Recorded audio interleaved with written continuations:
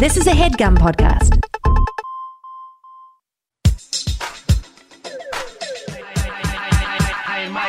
What's up, shitheads? Welcome back to another episode of High and Mighty. It's me, your boy, 6'2", 298 pounds, the number one fuckboy, Johnny G. Standing by. Also joining me in the High and Mighty studios, my nearly silent co-host, Arthur Gabers. Arthur cannot give a shout out. It's too cold in the office because the windows are open. Homeboy is in the living room. Also joining me in the High and Mighty studios, you've heard her before on this podcast. You've heard her before on other podcasts. It's my friend and yours, my birthday buddy, Nang motherfucker gang, Christine Nangle. Hello. Hi. Again, just a blanket apology to all my neighbors that are working from home, healthcare professionals I hear upstairs. And then I'm just screaming obscenities and bullshit nonstop. How are you, Nang? Oh, I'm so good. It's, great. So good. My life is great. I just got back from Cabo. We just accidentally rat ourselves out to some crazy ass shit. It's like, I haven't seen you since last weekend when we were all skiing in Switzerland. Well, how come you were buying all those Solo cups when I ran into you at the supermarket? I'm having a big birthday bash. You saw outdoor dining's allowed, so I'm going to have 1,000 people on the porch of my 2-bedroom apartment. That's what we got to do. This podcast needs to be celebrating back to normal today. January 25th. Just a few days after the article came out that cremations have sped up so much that the air quality has gone down, 3 days later, outdoor dining can resume. It feels a little insane to have those two articles popping off that close together. No, I feel like you'll be like sitting down having a salad out on like a veranda and a gold tooth will fall into it. Yeah, you got to like blow dust off the top of your mimosa at brunch before you can have a sip. What I'm going to do right now is what I do. So I have like Zoom therapy, and I always, when it comes up, I always like put a Post-it note over my face. Oh, smart. Which actually on Zoom, hold on. Actually on you Zoom, can shut your own picture off. You can shut your thing off, but on the app that whatever my therapist uses can't hide self-view. There you go. So it's always like, he's like, how are you? I'm like, good. Hold on. Okay, I'm good. I do the same thing for chilling wise, but I don't do it for when I have like if I'm hanging out doing a cocktail hour, I shut my own picture off. But if I'm with Tiffany, she needs it on because she wants to constantly see what she's like. She's like, I can see 3 of my closest friends from around the world and have like a mirror on the screen. I'm made in the shade. That is not me. No.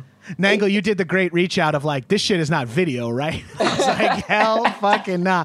I hate that shit. Someone always, and you can see what my background looks like. Like someone else just like screen grab this and be like, we had Gabers on our podcast. I'm like, I don't want my fucking marijuana smoke air filter or my dirty laundry.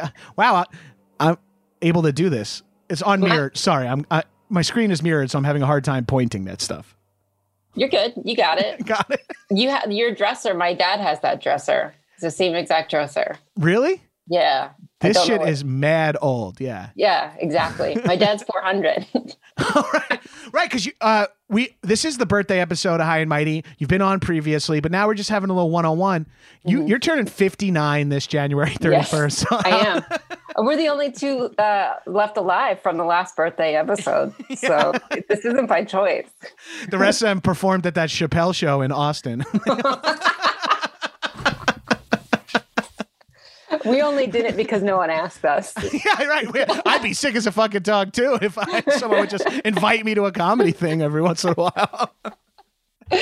Oh my God. Crazy having a birthday.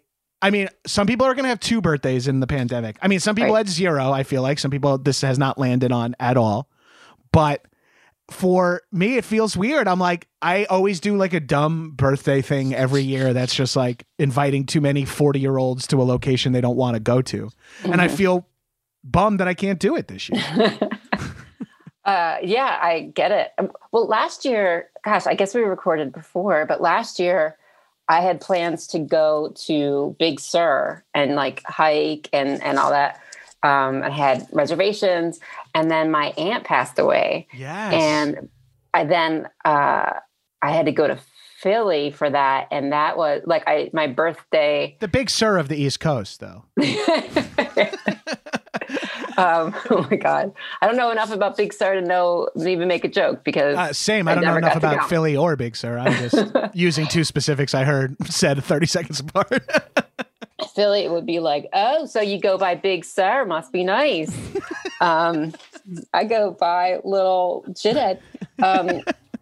But yeah, so my birthday, it turned midnight while I was waiting for my luggage in the Philadelphia airport.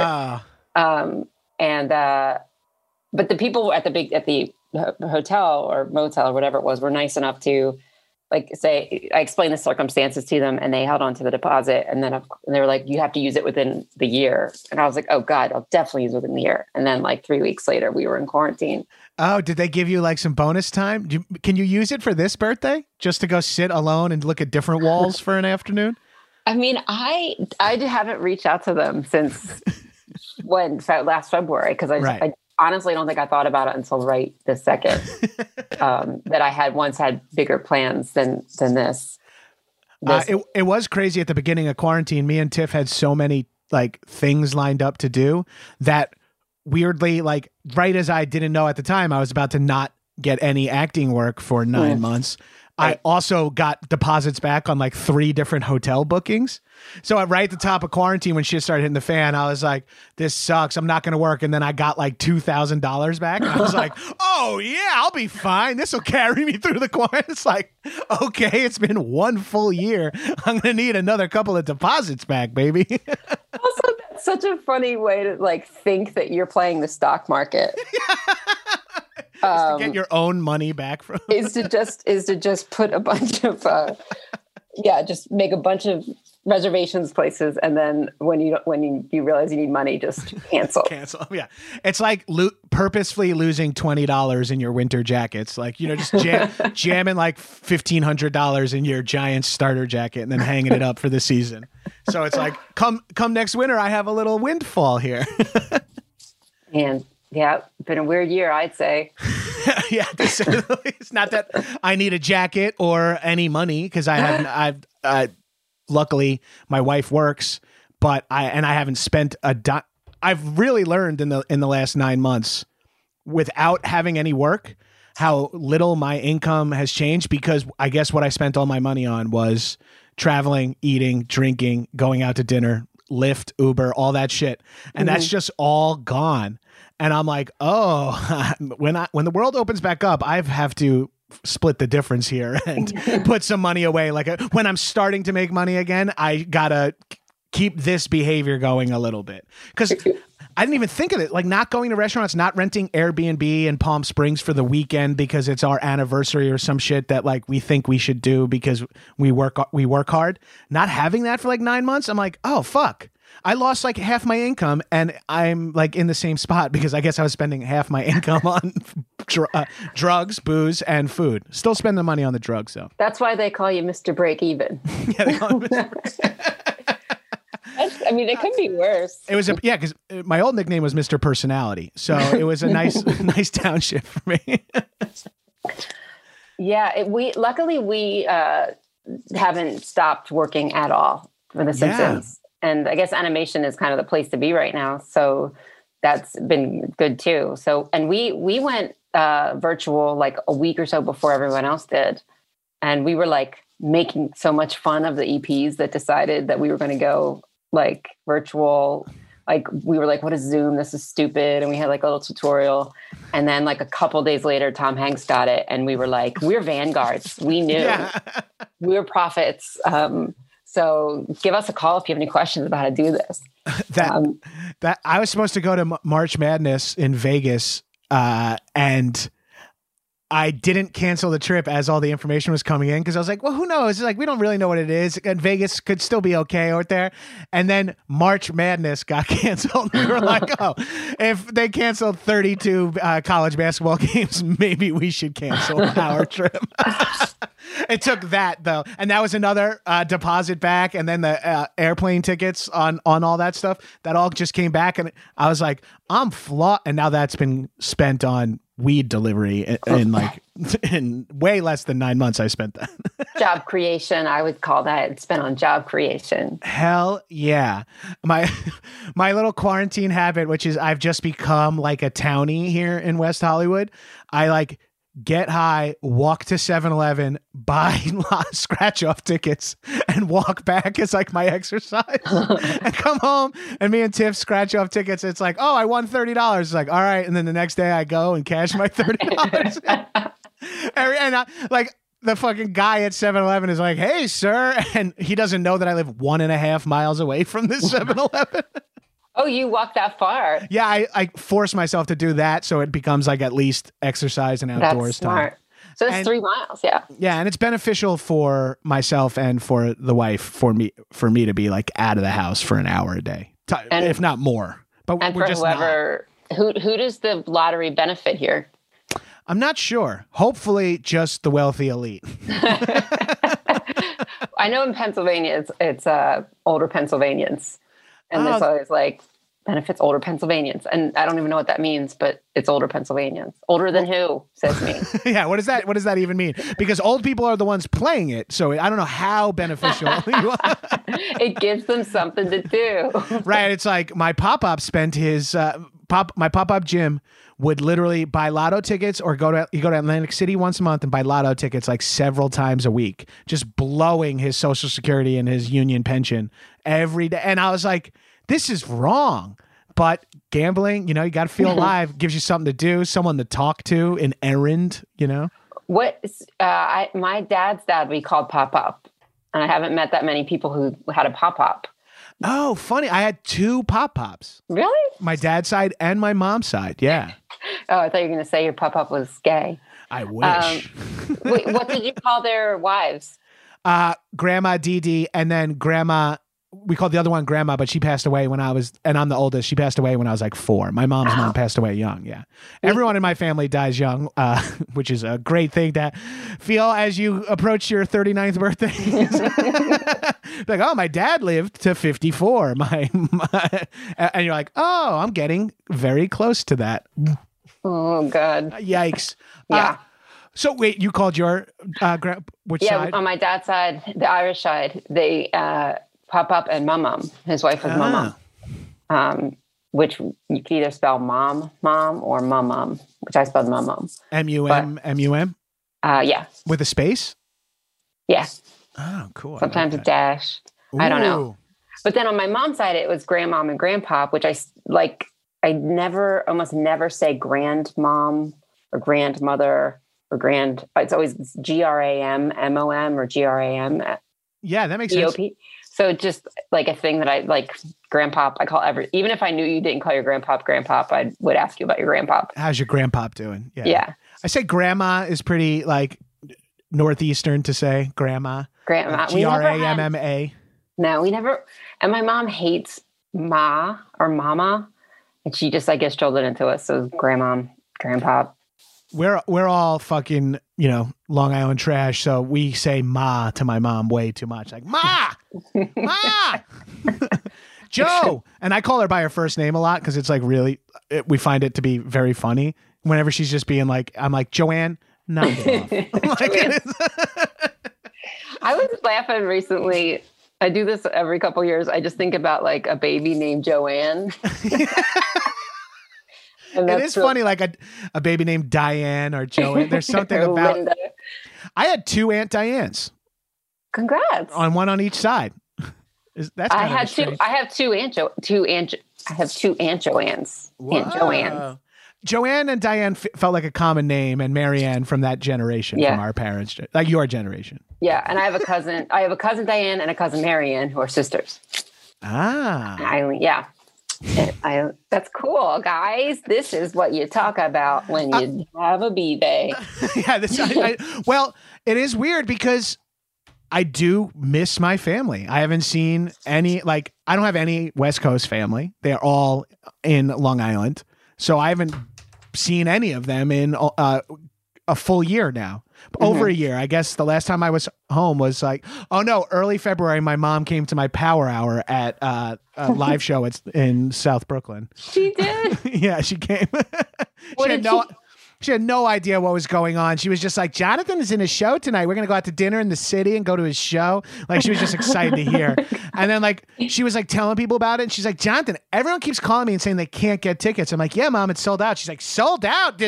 And she was like, my mom still doesn't have an understanding of what I'm doing out here at all. You know what I mean? I hear she talks to Tiffany sometimes, or when they're talking on the phone, I hear Tiffany be like, yeah, well, like, he sold that show with his friend. My mom's like, yeah, but what does that mean? I'm like, goodbye. Does she ever listen to any of your podcasts? No. And so when you were doing that show, did you feel like you had to be different knowing your mom was in the audience? No, because I was doing shows in New York and my mom was from Long Island. So, like, she came to a couple of UCB shows over the years. Sure.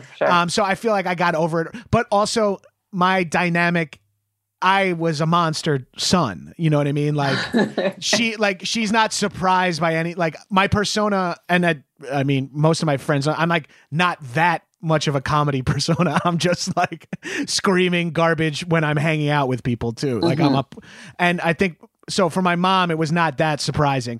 But like when my mother-in-law, who I had a different level of behavior around, but still was pretty much myself. But when she started coming to like UCB sketch shows and me and Justin Tyler have our like dicks out at the end of a lifeguard show because it's 2005 and you think that's what comedy is. And your mother-in-law is like, thanks for having me. Like, this was fun. But my mom, I've never felt like I had to be different around her. And my mom's also the type of person that she has no shame and an iron ego too. So I literally could like call her up on stage and like humiliate her if I wanted to. And she would like gain power through it.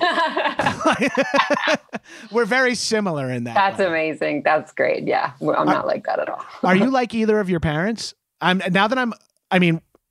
known this for a decade plus, but now I'm like older and more introspective. I'm like, I've got this like real shit I hated about my mom and dad are just major facets of my own personality. Really? Yeah. And I'm like, ugh, I'm glad I'm not going to have kids. I'll fucking ruin their lives. So I'm glad I'll just ruin my wife's life. One is plenty. Two, including mine. Yeah. I mean, there's other lives you'll ruin along the way. Oh, yeah. But at least two on purpose. Yeah. Just toilets I blew up and then someone has to see it after. That person's life is fucking toast. Because then they're going to take that stress home to their kids. Yeah, beat the hell out of their son. You wouldn't believe the toilet I saw at work today. And then that son, when he grows up, he's going to take it out on his kid. So I really think you're going to have an effect on a lot of lives. The butterfly effect of painting a public toilet. You know, that shit catches up. I mean, I feel like as I'm realizing that I feel the things that I hated or got really annoyed about my parents, I feel a lot of empathy for them, and I can understand like reasons they had to make decisions that they did, or like kind of limited resources that they had as like kids and even as like young adults. And then I start to like get really, really sad that they didn't get to do whatever they wanted and have like, you know, right. Like, no pain whatsoever. Yeah. That is kind of like a crazy thing to think about too, is when you're like, oh, I'm 39 now. When my mom was 39, her oldest son was graduating high school. Right. And so she had been raising me for 18 years at the point by her 39th birthday. Mm-hmm. And I'm like, oh my God, yes. Like she went to college while I was in high school. She lived an insane life. And like now she's 65, unfortunately. And along the same lines, I think about like my parents' life like that, and I know a lot of people have kids young and their lives are great from that, but like my parents were so poor and so dedicated to just like getting these 3 schmuck sons to college was like all they cared about. And then my dad died before my dad died literally like a month after my youngest brother graduated college. Like, wow. Which was kind of a weird dynamic.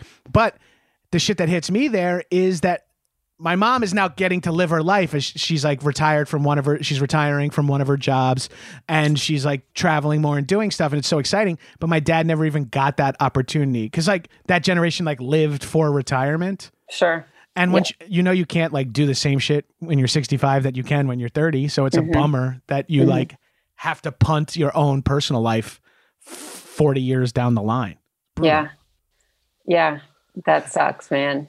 Maybe we should use a different app that isn't so much like our therapy apps. I think I'm Pavlovianly discussing way too personal. Did you have birthday traditions growing up in your house? Was it like, oh, it's Christine's birthday, that means we gotta go get, Pat's, Geno's, another Philadelphia restaurant I can't think of?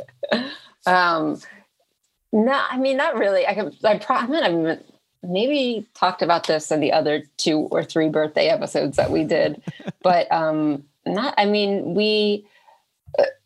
had a big family. Like, there's 4 kids, my parents, but then we had like a lot of cousins and stuff. But I just remember ice cream cake was the main thing that would happen every time. Like ice cream sheet cake, or did you have like a specific spot? Because we had Friendlies on Long Island. That's where we got all our birthday shit from. We loved Friendlies. Oh my God, I love Friendlies. Friendlies made me feel, sometimes my grandmom would take us there and we felt like we were the princes and princesses, like we were the richest people on earth because we got to go to Friendlies. It felt, because part of it was, I think, because it had a built-in dessert. We went to restaurants sometimes, but we didn't have the money and my dad worked nights. So like we went to restaurants sometimes. It was always with my mom and it was never like, you're never allowed to get dessert. It's like, we have cookies at home if you want or whatever. Yeah. But at Friendly's, like the idea that you got dessert was kind of built into the meal. Yes. So it was like rolling into Friendly's knowing you were going to get chicken tenders and a cone head. Like you're having the fucking time of your fucking life as like a 12-year-old. And oh my God. Just sitting at a table with your mom and her aunt as they fucking smoke a pack of cigarettes and you're 8 years old, drawing, waiting for your fucking cone head or fribble to get dropped off. And meanwhile, you're like putting honey on your chicken, which we never did anywhere else. Loved honey on chicken. I learned it from McDonald's and brought that shit to Friendly's too. We would get it from Carvel, I think. And there's like, we have a picture of, gosh, I had a Smurfette. I can probably told the story. Like I had a Smurfette ice cream cake a couple years in a row. And like, I've always wanted another Smurfette ice cream cake. I don't think they make them anymore, but it's just a thing that's like stuck in my brain that I want a Smurfette ice cream cake. But I was never a dessert guy. I never really liked sweets like as I got older. So we were allowed to ask for my dad if he was home on your birthday, or we'd pick the birthday dinner night. He would make a request. Like that would be the only time. Because my dad would famously say, it's not a fucking diner, Johnny. You eat what's on the menu. But on your birthday, you were allowed to ask for something specific. And I got chicken cordon bleu on my birthday, which in our family meant chicken cutlets with ham and Swiss just melted on top of it or rolled inside of it. And to me, it was like, it's a ham and cheese sandwich and a chicken cutlet sandwich. Like I couldn't get over it. And that's what I asked for like my birthday, like 4 years in a row. I would just eat like a tray of chicken cordon bleu and my family would be like, okay. I remember you telling this story last year. I think hearing you say the words chicken cordon bleu, I've heard that before. Well, if you've ever been with me, I order it whenever I go out. Do you really? I'm a big French guy. I'll have the chicken cordon bleu, please. I always wanted to have, I was a little movie kid, so I always wanted to have movie birthdays, but a January birthday for movies is weak, dude. Some movies I remember seeing for my birthday were Matinee with John Goodman and King Ralph. I guess two different John Goodman movies. Oh my God. I think I saw King Ralph for one of my birthdays too. Hold on. I'm going to look up King Ralph release date. I really remember going with like a friend or two. Oh, yeah. February 15th, 1991. That must have been it. We didn't like my neighborhood. My block was so full of kids that like, I don't remember. Like now I feel like people go out of the way to have like big parties for their kids and have an event or like have an activity and invite a bunch of people. I feel like on my block, it's just like open the door and like yell like cake. And then like there's like in the suburban kids would just like ride their bikes over and shit. No, I'm talking about on my block. It's just like everybody lives within like the hearing distance of your voice. So you would have like your neighbors were friends, or it was like a cultural thing in your neighbor? Because like if my fucking neighbor rolled up to my house, I'd be like, my neighbors from my childhood home were freaks. Yeah, no, the block that I grew up on in Philly up until I was 10 was like people say it like, it sounds like it was like a movie from the 50s. It was like, but just row houses. And I guess whenever my parents moved in, it was just a bunch of young families all kind of starting out at the same time. And they just all became friends. And I mean, like, of course, like looking now, they're all like in their 20s. Right. It's like their block was their UCB. And so like, I mean, it wasn't every single house on How the block. Hell did they afford those row houses if they were all spending their time at UCB? Trust funds. But they like, just, I mean, it wasn't everybody, but like, you know, it's like a good amount of the families. And then most of us went to the Catholic school a couple blocks away. And so we would just all walk there together and like, you say this makes more and more sense because like our worlds were smaller back in the day. Like now, like your mom might drive you 2 towns over to go to this school but like our generation was like, you go to the school that's close and free or close and affordable. Yeah. And so that makes sense. And then also you now know, a lot of my friends with kids, they have like their other friends with kids that they kind of do shit with, you know, no one's doing shit this year, but like, oh, so-and-so's kid is around my age. I'm not that tight with the parents, but we hang out every Friday. And I think if you're like neighborhood 20 somethings and you all have kids, it's like, look, let's all let them go in our yard and we can all get fucked up and sit around while they play with each other. And then I'll do this in my yard next weekend. Yeah, exactly. Yeah. That's cool. Exactly what it was.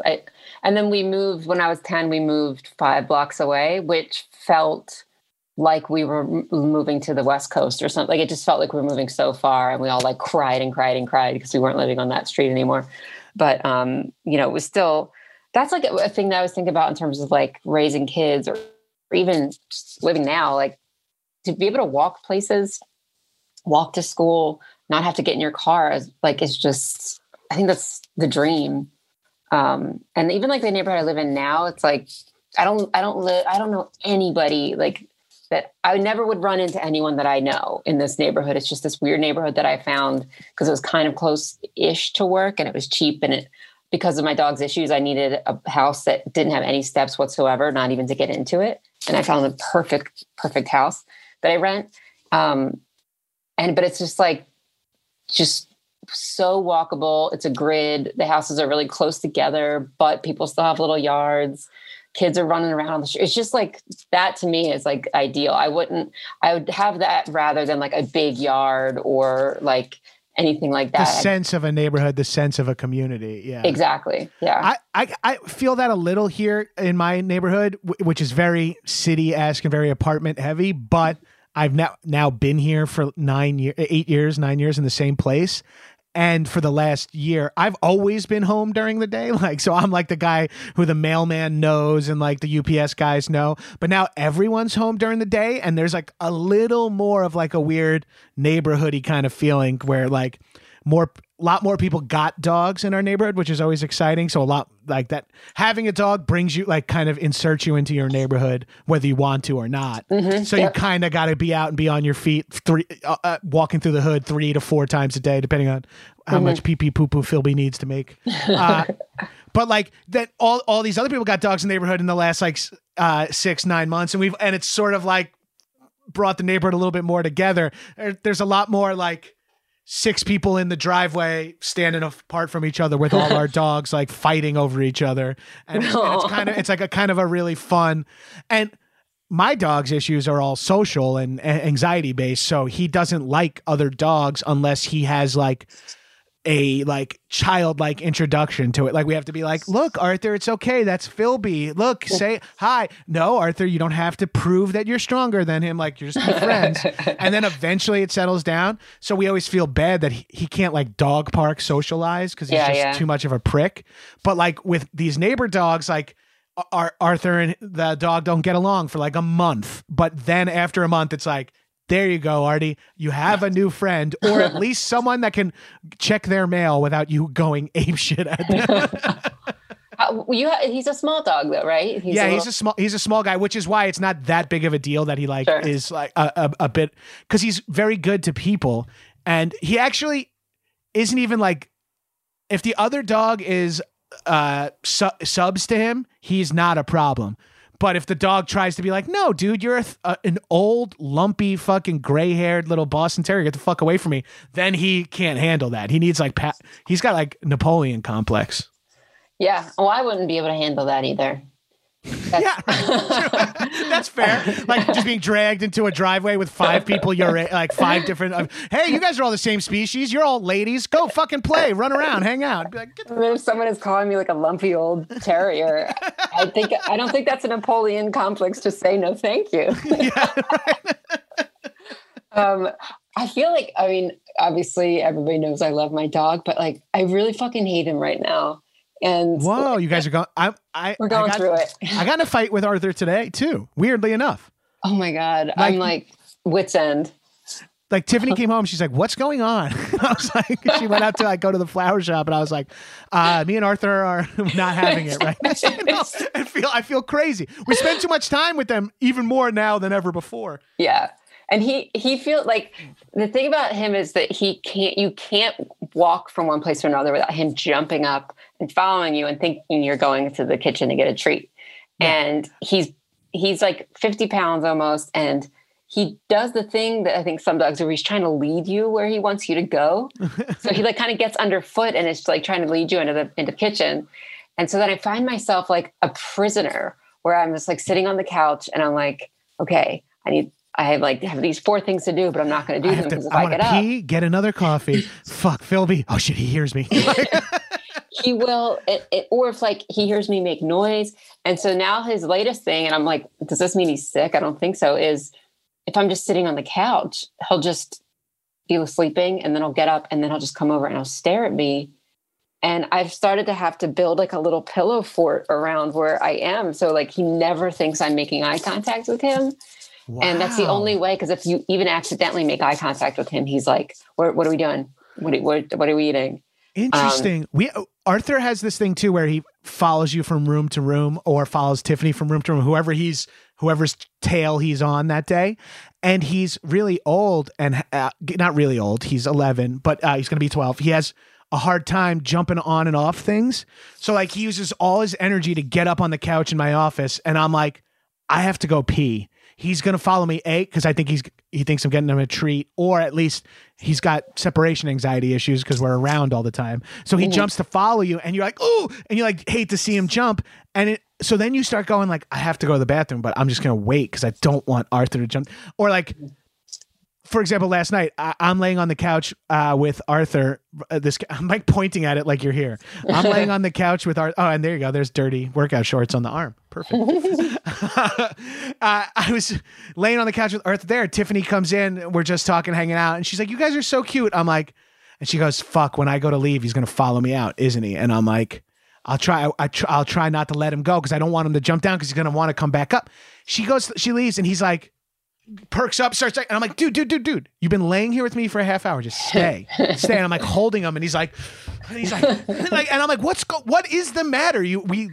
I'm dad too. Like, and he's like, no, there's a higher potential of a treat from her. And so he's just like fights his way, jumps down, limps after her. Like, he has like a little limp whenever he does like a big leap now. He like limps after her for a while. I'm like, Arthur, calm the fuck down, dude. And then you start getting stressed, and then he adds so much anxiety to me that I'm like I'm already doing things to not trigger anyone else's anxiety in my house. Now I'm adding like, also don't upset the dog. I'm exactly. like on eggshells. It's eggshells. And it's really like a prisoner of your own house in a way that is really, really annoying. And I don't know how to describe this, but this is a thing that I've always, always hated my entire life, which is like when someone that you're with or is in a class, something, and they look at you instead of like the person that's talking, or like if the person that's talking says a thing that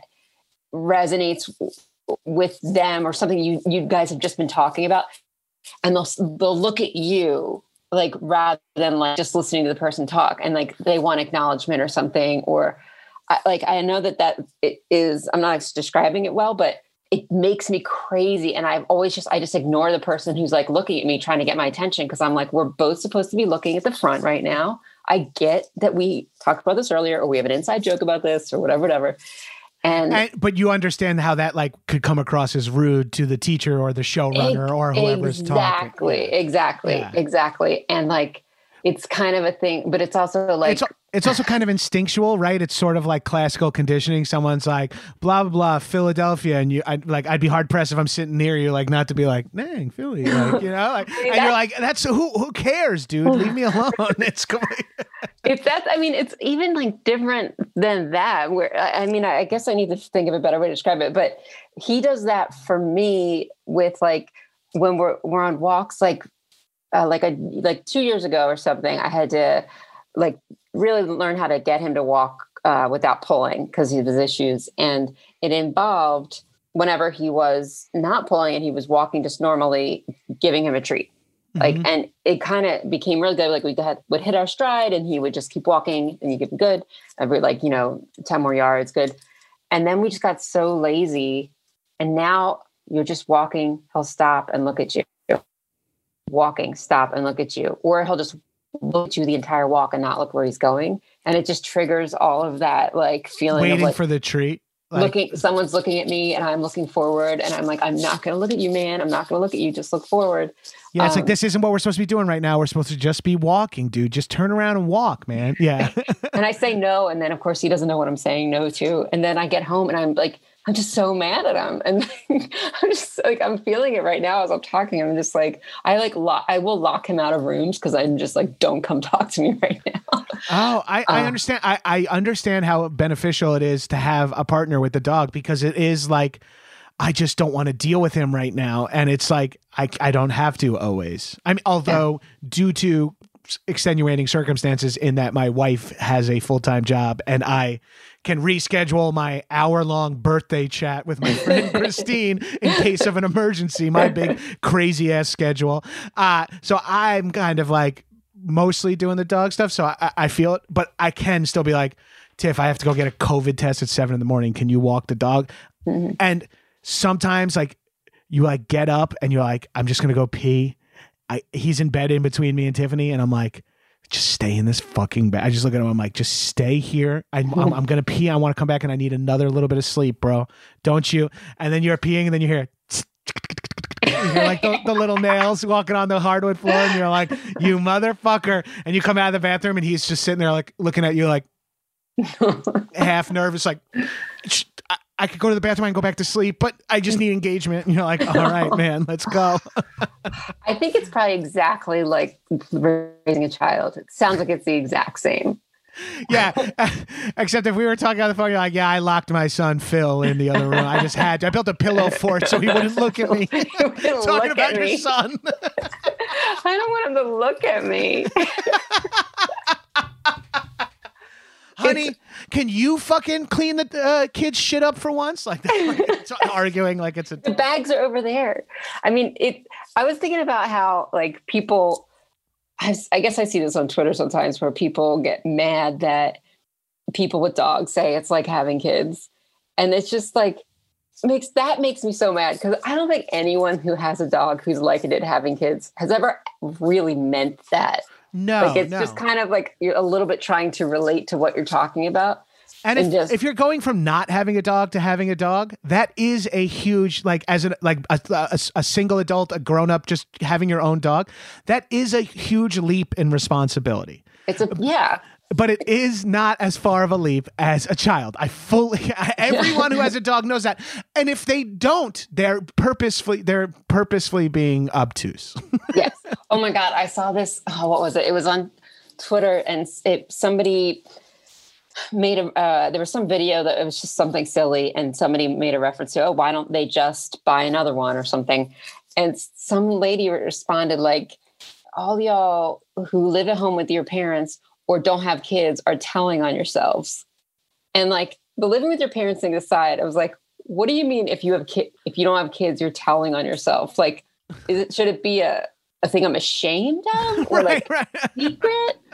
Or it's not like a trust fund. It's just, I just don't have to have kids. Like, I don't have kids. I don't know what, like, I just like ruminated on it for like a fucking week. Like, what the hell? Like, when people, if you don't have kids and they do, and then they get angry that you don't have to deal with the things that they have to deal with. That is for sure a real thing.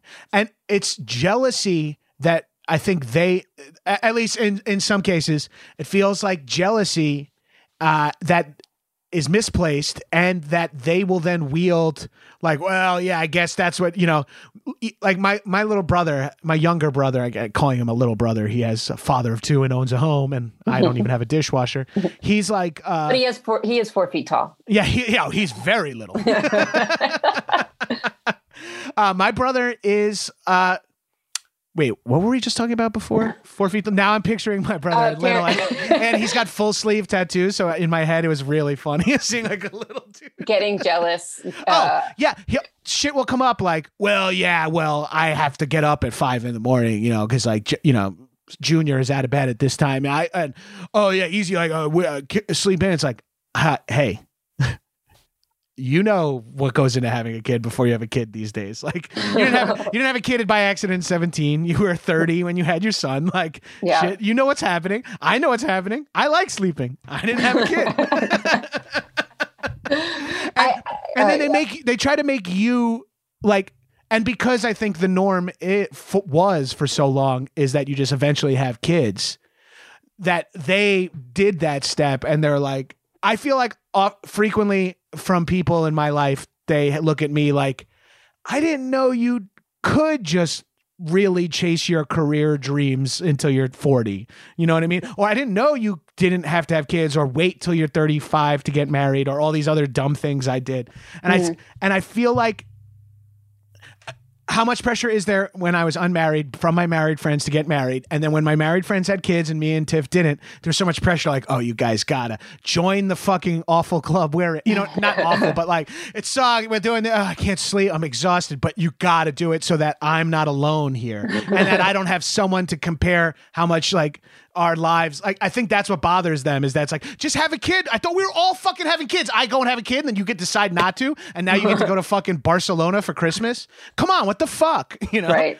And there's some element there, and I'm aware I'm also like maybe projecting to make our decision seem better and more positive too. Like I mean, it's a decision, and well, it's there's also an element, I think, of when people are like, well, you don't have kids, you don't understand. A lot of people want kids and don't have them for reasons that aren't good, or like, there's a lot of people who are trying to have kids and can't, or whatever. I mean, reasons that are too sad to even bring up. And I think Nang, I'm so happy you said that. It's like, there are so many reasons that people don't have kids, and like last on the list is like, because I want to get fucked up all the time. It's like there's like sad, dark, systematic, generational, genetic, all these reasons as to not wanting for people to not have kids.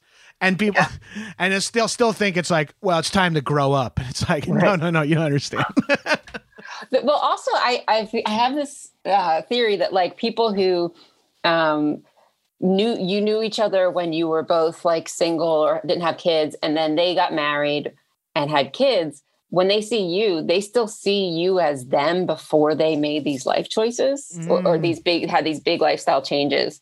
So like, at least in my experience, like some of my friends, like when they're trying to give me advice or whatever, like they're giving advice to themselves at like 28, when they were kind of like, unmarried or without kids like me, without realizing that I also have lived a life and had experiences while they just weren't those ones that they had. Yeah. They weren't childbirth and planning first birthday parties and weddings. Yeah. But in the last 12 years of our lives, you'd be surprised to hear I lived. I lived, I laughed, I loved. You look at my throw pillow. It says, I lived, Veni, Vidi, Vici, I lived, I laughed, I loved. It's got all and of them. It's that throw pillow right next to my two Peabodys. Yeah. So I was doing something for the past however many years. Fuck yeah. Oh, you're talking about my throw pillow next to my 250 podcast episodes? It doesn't hit as hard as Peabody's, but but take polished. what you got. If you got it, flaunt it.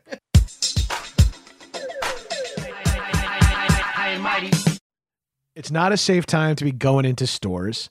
It's a time when you need comfort. And for me, those two things send me into online shopping. I love shopping online. I'm assuming you guys do. I'm assuming everyone does.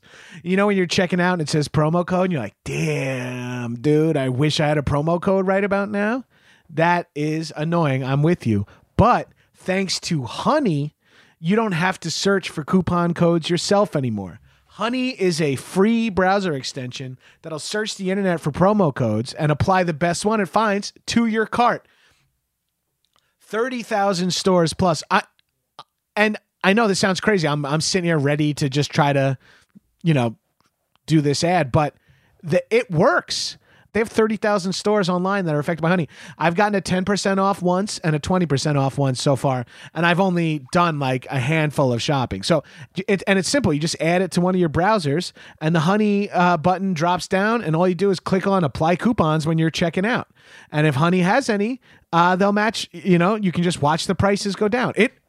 It's like, so I got $10 off like gadgets. You know what I mean? I bought some dumb stuff like tripods and stuff for, working from home. And I was able to get a little discount. I think I saved like, $5, but still it's $5 that I wasn't going to have. And now I have it. So I saved $5 on what was it? Tripod controller in a game or something like that.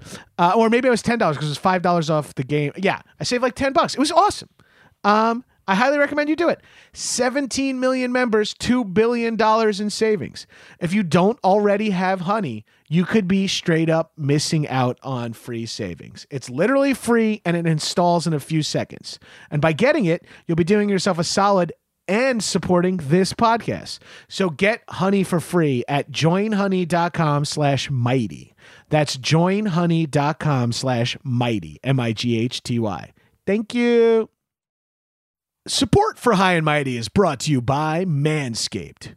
Who is the best in men's below-the-waist grooming? Well, big news. Manscaped just released their new cologne scent to help you feel good and smell good all over at all times. Who knew smelling this good could feel this good, too? Yo, you already know I love Manscaped. You know I cut my hair on my head with it because I'm not going to a barber right now.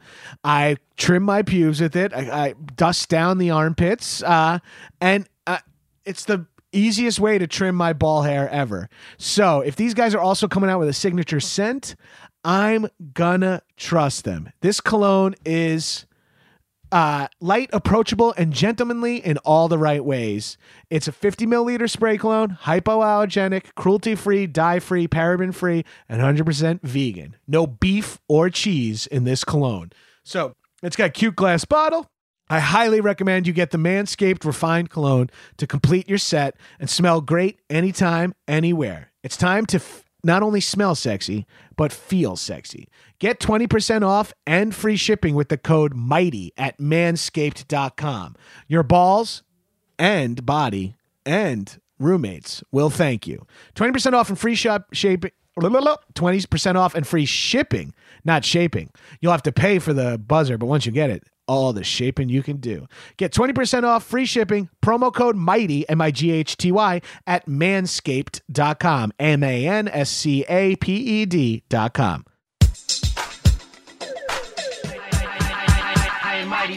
Wait, 250 High and Mighties?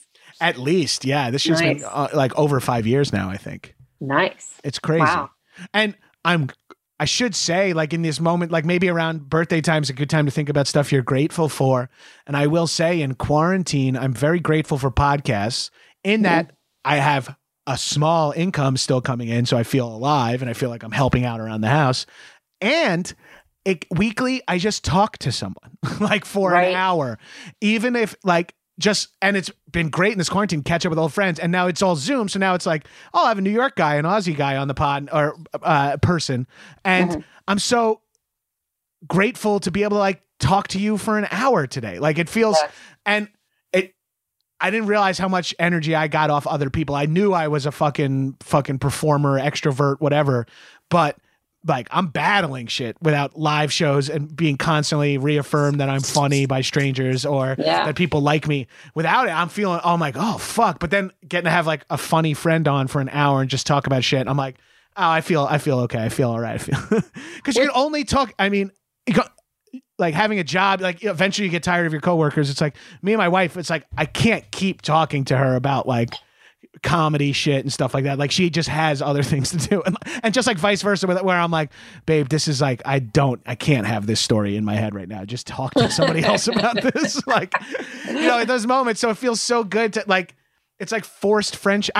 None of my friends would like get on a Zoom for an hour to most of my friends wouldn't get on a Zoom for an hour to catch up. I wouldn't want to do that. But if it's for a podcast, for whatever reason, people are into it. So, and most of my friends have shit that they want to plug anyway. So that says more about how fucking my friends than anything else. I mean, it is a thing where like even before the pandemic where you would, for whatever reason, just end up talking to a friend on the phone. And after I get off the phone, I'm like, that felt so good. Why don't I do that more often? Like I never get to talk to that person. And then of course they'll never do it again. I've had I'm trying to come up with a name for what you're talking about. Cause there's like what's that expression? What's the German word for blah, blah, blah? Cause they have like a word for everything. But like the expression you're saying is like, when you do an activity that you rarely ever do, when you do it and you go, oh, fuck, I feel good doing this. This is so easy. This should be implemented into my life more frequently. And then you can't, for some reason, repeat that. Yeah. Like, and from a mental health standpoint, I feel the same way as you. I'm like, oh, it was so nice to FaceTime with my brothers and have a beer. I miss these guys. We're just talking. I got to see the nephews. But if you don't if we don't make that effort, like it just won't happen. And like we were talking about a mutual friend, and actually he's a guy who would love to hear that his name was being dropped on other podcasts. We were talking about Atamanik, and he's a phone caller, and Gemberling is a phone guy. And having these friends that call you on the phone, you're like, oh, I miss someone who doesn't have a job. Like my acquaintances were the guys and people, gals, everybody that I was talking to in between shows at UCB or in the waiting room at an audition or while we were both at so-and-so's birthday drinks at some arbitrary Atwater bar. And having all that shit eliminated, I'm like, oh, fuck, now I have to make the conscious effort to like not maintain friendships, but like keep that thing going that I liked about knowing these people. And it's like, I took so much of that shit for granted. Yeah, definitely. And you got it. Like friendships, like it's weird. And even in the pandemic, how it's like in the beginning of the pandemic, I talked to these people a bunch and then we stopped talking. And then out of nowhere, I started talking to these people in the summer. And then now we're in like season 4 of the pandemic. And it's like, I'm not talking to anybody. I'm like, it is weird. I was like, there was like 3 months I was texting with this guy. Oh, there was like 2 months where me and her were talking about maybe doing some writing together. And then there was like, and now it's like, the guys I host podcasts with don't even want to talk to me. Like, I'm like, send a text to Rogers and Stanger, like, hey guys, we're doing a record later or whatever. It's like, no response. It's like, well, 7 p.m. Oh, you're here in the Zoom to do our job. Okay, well, good to see everyone. Yeah. It's like everybody just needs so much leeway right now that I hope that people are giving to me also, where I'm just like, everybody's going through shit. And I'm giving everyone as much leeway as they need because I'm hoping that they're in return going, I noticed Gabrus is giving leeway. I should throw a little leeway his way. I make it aware that I'm giving leeway. I text them I email him. I'm giving you some fucking leeway, all right? It's no big deal. Get back whenever. But just know that I'm out here hoping to get a little leeway when I don't respond to your shit. Yeah, I have like a weird block to like communication responses right now. Like it feels weird. It feels like because the future is uncertain, I feel weird like answering questions or nailing down anything. Like it's always just like, well, who knows? Someone's like, hey, next February 11th, you want to do this podcast thing or this live stream or whatever? And I'm like, I'm not answering this. Anything could fucking happen in the next 4 days. And I'm like, and then it's like, next thing they're following up and it's like, hey, it's been 2 weeks. I'm like, oh, I'm so sorry. I really want to do it. I'm not sure what's going to happen. And I'm like working myself up into these hypotheticals. And it was previously just about pandemic or world opening. But now I'm like, what if something crazy happens at the Capitol? I want to like, I don't want to be like stuck doing a live stream when I could be like hunkered down and watching CNN. Like my brain is like fucking broke. I'm like, and I guess people talk about it who are more informed and more intelligent than me, but are like, yeah, well, we're going through like a nonstop traumatic situation. Yeah, there's definitely reasons. There's got to be, or we're all crazy. Yeah, if like hearing a number of people that have died, a number of people from the same country as you that have died, and you hear the number every day, and the number is bigger and bigger every day. There is, even if you are not fully registering that fucking number climbing from 100,000 to 400,000 is fucking, you're carrying that shit on your back, in your fucking cerebellum. Yes. It's really like, and I've been lucky enough to been working nonstop. Actually, like we have a couple weeks off in January, but like a lot of the things have happened while we were on Zoom or like having to work. Stuff to do, yeah. And that was like, when like RBG died, it was just like everyone is just like staring into space or like looking at their phone or screaming or crying. And then like it just kind of a weird thing where people are already trying so hard to put their attention into Zoom and working that way. And then so like all this other additional stuff. And like, and also, I mean, people have kids at home with them and like a bunch of other stuff. It's just right. I saw a headline, did not read the story, but someone said, or maybe it was just a tweet, said like, our kids aren't falling behind in school. They're surviving a pandemic. And it just, that I can't stop thinking about that because it's holy shit. That energy needs to extrapolate out for everybody. Yeah, exactly. But kids especially, obviously. But that's so fucking, that's such a just rewiring of how you like, just a repositioning your POV on something like that. And you saying that is that's a headline tweet, wherever the fuck it was. It's like stuck. It's going to be stuck in my craw. I'll try to find it because it's really helped me so much in terms of just being gentle with myself. And then, a bunch of other shit has been happening on top of it. Like, and, everyone's having stuff in their personal life. So just like to just lay in bed for half the day. If that's like all I got, that's all I got. I know. I like, without having a work Zoom thing to do, I like shut down from January 6th through like 11th. Like I was just like, eventually, and my friend Billy Scafuri, friend of the pod, former guest, he said something that was like, stop saying productivity. Like, don't worry about, I'm like, my productivity is down. He's like, dude, relieve yourself of that. He's like, you know what I've been doing? And this is so weird. So and I say this on any podcast I'm on, I don't really listen to podcasts.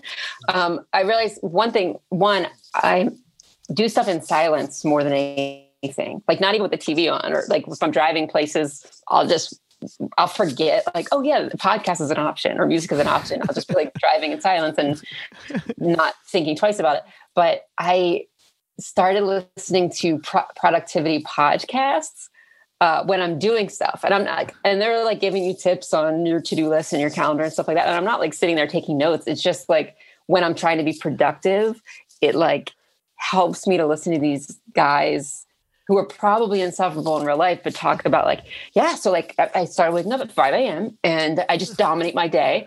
And day domination begins at 5. Time to get up and get after it, boys. Grind. That grind and hustle culture shit is so crazy. But it's like, if I was at a party with them, I'm sure I'd like leave that circle, but I like listen to these and then podcasts. Wonder how the hell you ended up at a party, no less a party that those guys were at. I did start working out, which I hadn't been doing. Like I did last year. You asked like if you could go into your house and have something, a present waiting for you that is like a thing that you would want. Do you remember what I said? No, I don't. I said a husband on a Peloton. How's that going so far? At the Peloton. Hell yeah, that's the hard part. And I never said it needed to be my husband. Yeah, I just needed just a guy to put the fucking thing together. Yeah, the guy that was like leveling it out and everything. I was like, "You married? Good, all right, good." So you are a husband. Great. You don't have to be mine. Could you sit on that thing real quick? And then I got like a virtual trainer because I was like, I have so many like mental blocks around exercise. I realized, especially when it comes to like squats and lower body stuff, because I've had so many injuries. So this woman eased me into this like so slowly, even though I could do more than she was giving me. And now I'm like, I love it. It's like, put me on your workout podcast. I mean, I look the same. That's not true. I don't look the same. I lost like 20 pounds. Hell yeah, dude. But it's like been a really good thing for me mentally to do that and just feel stronger.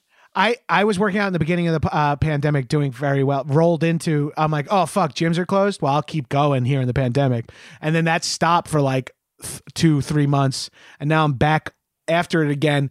And just like whatever that German word we were looking for like, oh, I should call my friends more often. I'm like, oh, even just walking 2 or 3 miles a day, which is so easy to do and so passive, that I do feel better on a day when I do walk for 2 miles than a day I don't. And a day when I walk for a couple of miles and lift some dumbbells or jump some rope or go for a jog or I feel even better. I'm like, oh yeah, this is something I had. Like, it's the first thing to go when I feel like I'm falling apart mentally or whatever. I'm like, I have no time to work out. I have to focus on my own misery and Twitter and my deadline. Yes. And I let go working out. And then when I bring it back, I'm like, this should never go away. This should be the thing I always do. Like, I am not that productive. I don't need like the extra hour of writing. I'm not going to do it. Just exercise for that hour and your life will be better in perpetuity. Or 20 minutes. Like, yeah, 20 minutes. Exactly. It's a thing where like, if I have a headache, I will just like go about my day just being like, I have a headache, or like if, my back hurts or something, and it will be so long before I remember that I can take that medicine as an option. Like, I'm like, oh, right. Yeah. Ibuprofen is supposed to help these things. And then that'll happen again and again and again. And it's the same where I just like forget. And like, I say that now where I'm like, oh, I'm working out. But also like I was saying about like the seasons of the pandemic, in a week, I might like stop working out completely for a month. And that just like needs to be okay. Yeah, that's fair. One thing I've been paying attention to is like how long things take to do. Like if you're like putting off doing the dishes or whatever, like next time you do the dishes, see how long it takes. It probably takes 4 minutes. Right. And then like, I think about that, like next time I'm like, I need the dishes. I'm like, all right, yes, this will take me 4 minutes of my day. Like, I think I'm probably picking these things up from these productivity guys. Oh, I wonder. Yeah, it's like you're like passively like through osmosis, it's just playing. Knowingly.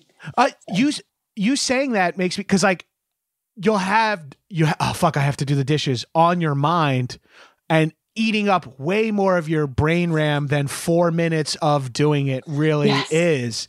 And like I have that. Like I have these things where I'm like, oh, I have to do this. I have some deadlines on things that are like, write this person back and say like, this is the paragraph that you asked for. And like, if I just did it, it would take me 10 minutes, but I've been thinking about it nonstop for 2 weeks and how fuck I have to do that. And instead of just doing it, I'm mired in the idea that it's got to get done. And if I just rip the fucking Band-Aid off, my brain is open for other shit. Absolutely. And I still can't get that. I don't know what that nudge is that can't get me to fucking do it. Totally. I think it's anxiety and probably ADD or something. Like it's just getting started. I have such a problem with like time management and all that shit. Yeah. So I get it. And there's people who would be like, just do it. And like, I cannot, if you don't understand why I can't just do it, I can't explain it to you. Right. I just can't explain it. To be fair, I don't understand why I can't just do it. And you just saying just do it doesn't get me to just do it. So exactly. Chill the fuck out, Nike. Let's figure this shit out. So what do you want for your birthday then? That's a good question.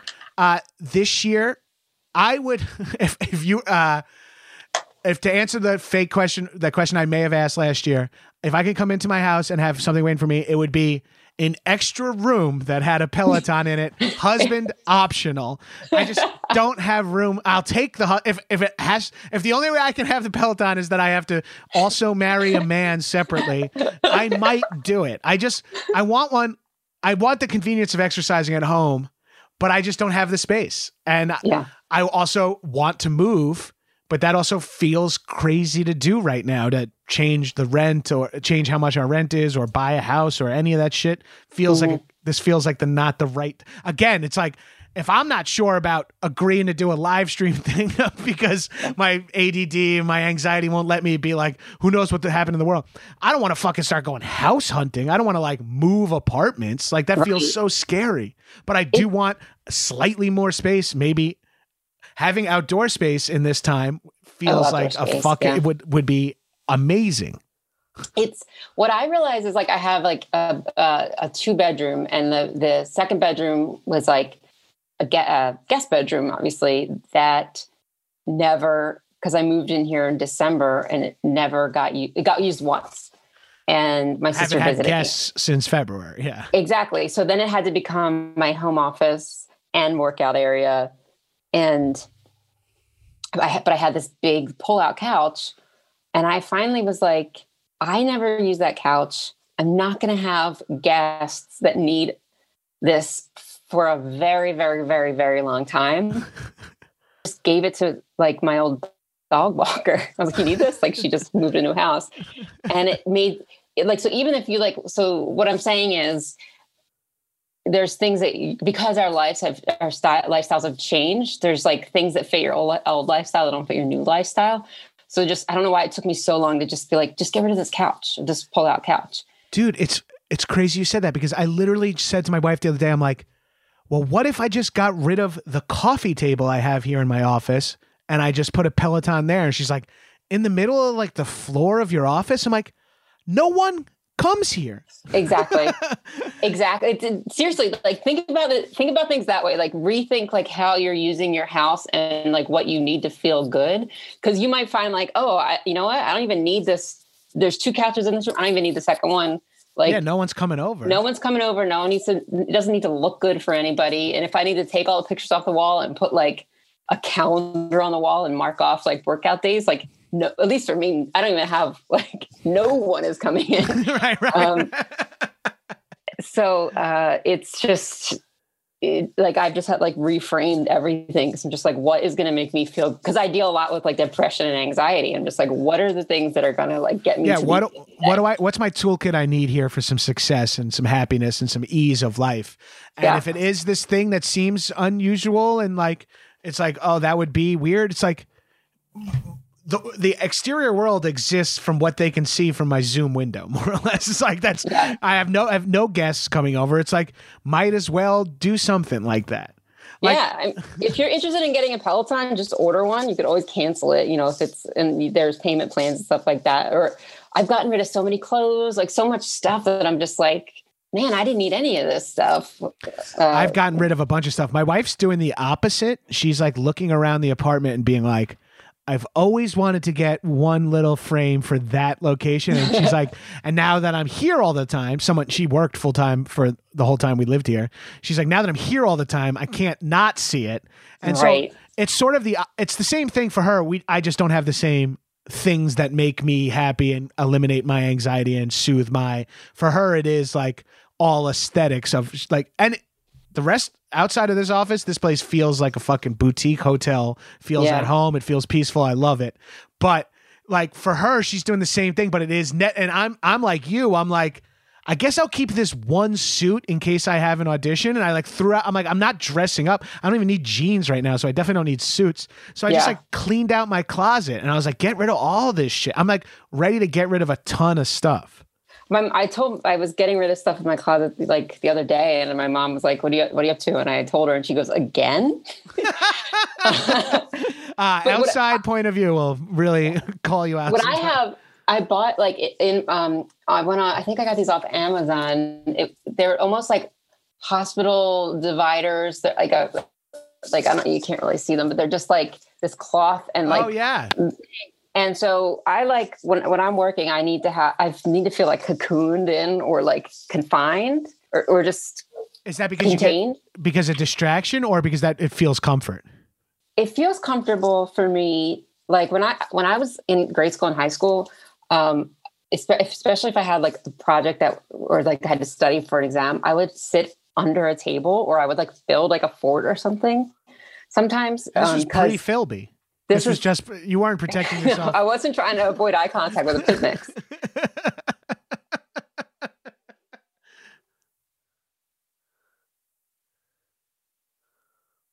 Oh yeah. I mean, that's a lot of the mental health shit too, is like, as you go and you're like, yeah, I know. I'm like, Tiff suffers from anxiety. I mean, we all do, but like, she's like, when you get some medical help, she's like, oh, shit. Now I have like clarity on what I can like look at myself, like perspective and all this shit. She's like, I can't believe I was trying to go without, this for as long, Lexapro, whatever, whatever people are on. Yeah. And even like I was saying about working out with like squats and stuff, it was me just being able to identify, like, I have so much anxiety around this and I need to at least acknowledge that this anxiety, and that's what it is. And like, let's call it that. And then like move on to like getting past it and like learning how to do these things properly.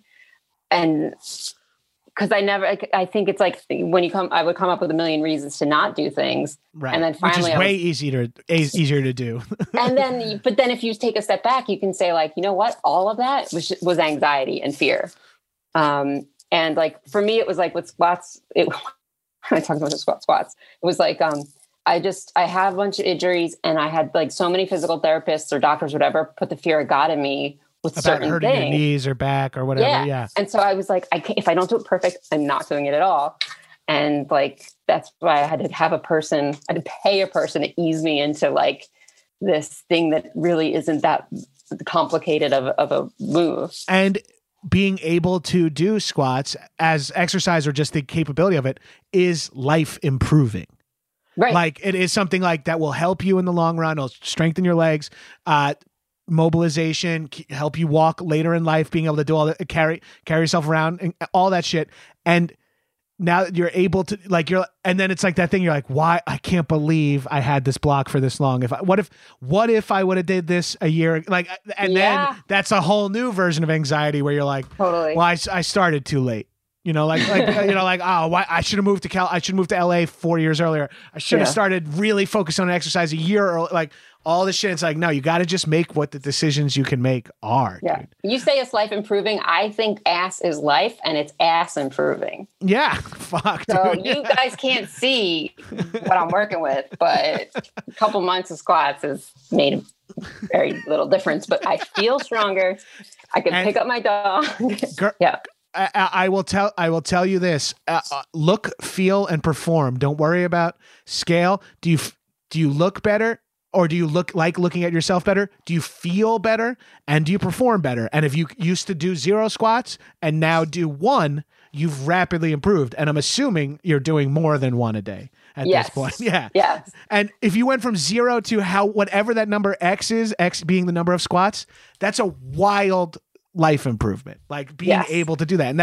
And I'm not saying this to gas you up, like you made a good decision, but I'm saying it for listeners to be like, you had this block to something that could improve your life. Like, and obviously we're being a little hyperbolic in that we're talking about squats. This is and ableist, I suppose.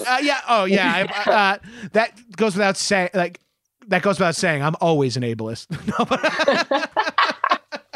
I mean like, everyone has their version of squats or going for a walk or this thing that you're like, I know this would be good for me, and then when you're like, why won't I do it? And when you analyze what all that chatter is, it's all just like this. It's all different voices coming from the same actor, and that actor is anxiety. Fucking Michael Winslow doing tons of bleeps, the sweeps, and the creeps, just hitting you with all different types of like, oh, it's because you're not good. You're actually too fat to do half marathons. Yeah. Oh, you're like you're not a good actor. Like that's not what you're not going to do that. It's like, wait, no, that's all just anxiety. It's all Michael Winslow saying the same fucking same guy saying all the different stuff. Nip that in the bud, or.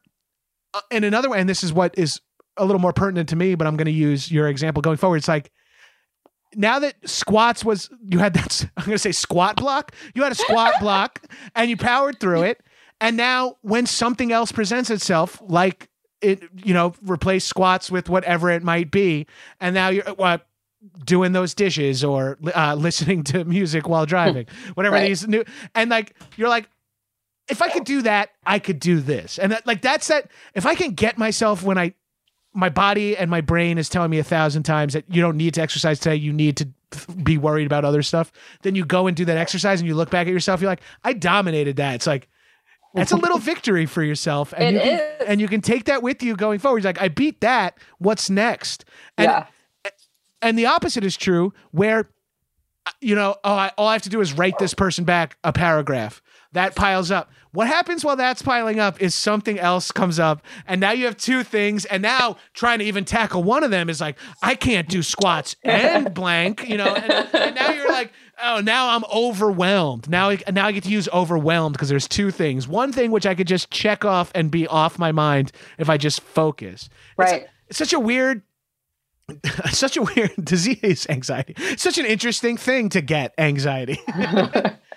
It took a doctor telling me, first of all, I didn't start going to a doctor until I was like 34. So that was like one thing. And it took a doctor going like, I'm like, well, I'm not really an anxious guy. And he was like, anxiety doesn't present itself exclusively by like someone who's like nervous in social situations.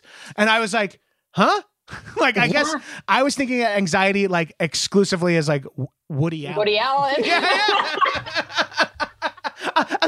And I'm like, I'm not like that. That's like Gil. That's not me. That's what Jewish people do. Yeah, right. Exactly. I'm not Jewish. And then he's like, no, it could just be like you're constantly worried or you're like self-defeating attitude and like all these other things. And I'm like, oh, I have anxiety. He's like, yeah, a lot of people do. And he's like, maybe it's because of anxiety. I'm like, bro, I'm not anxious. He's like, well, let me explain anxiety to you, you fucking oaf. And I was like, oh, I do have that.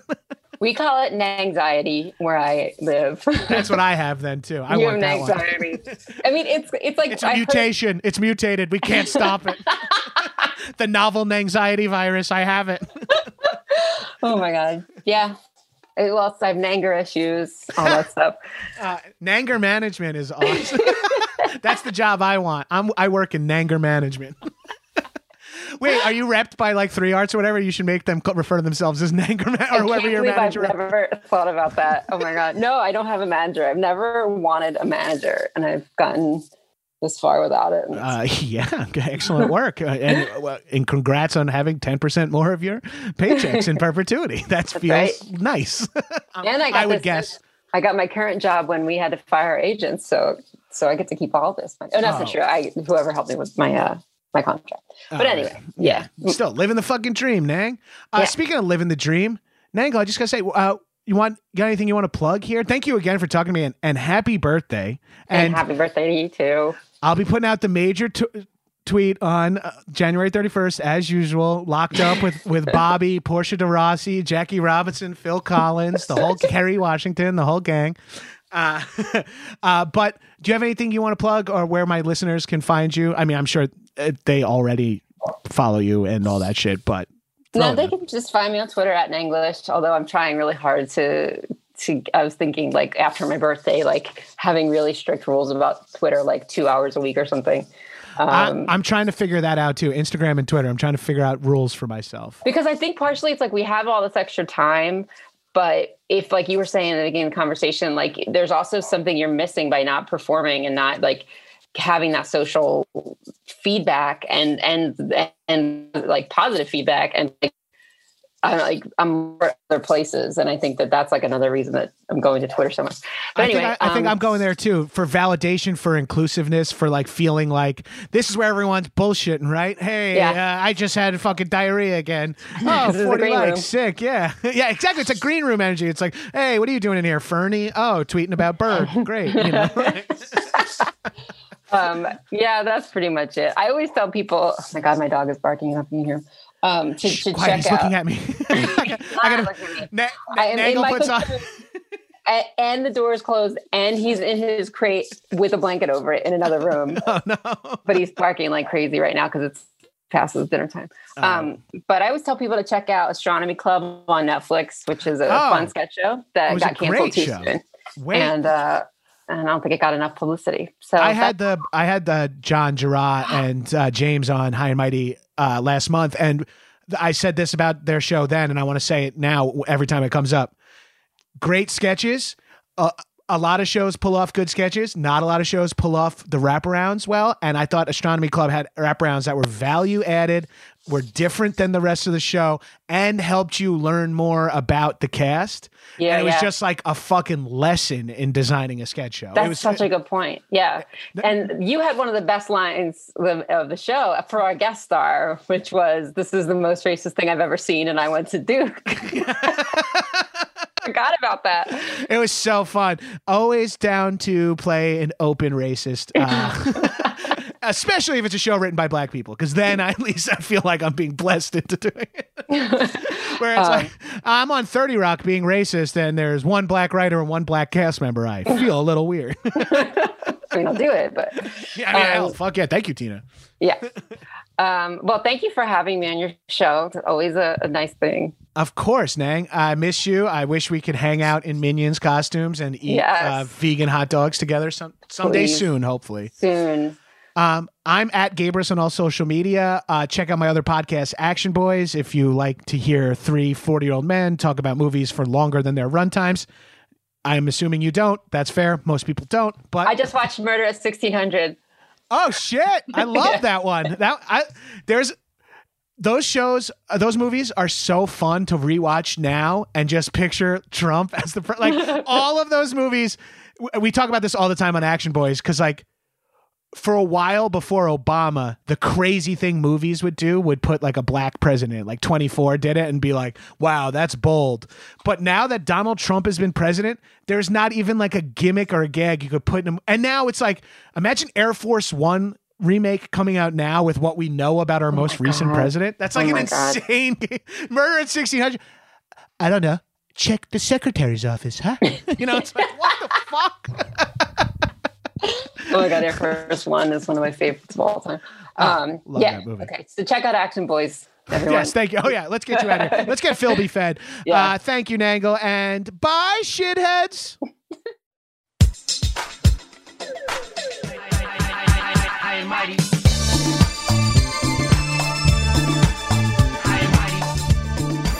That was a HeadGum podcast.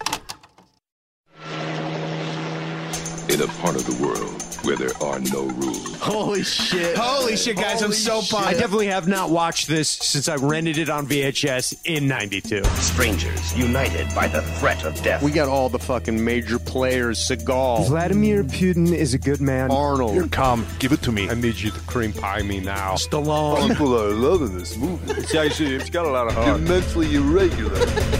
Now, somewhere, somehow, someone's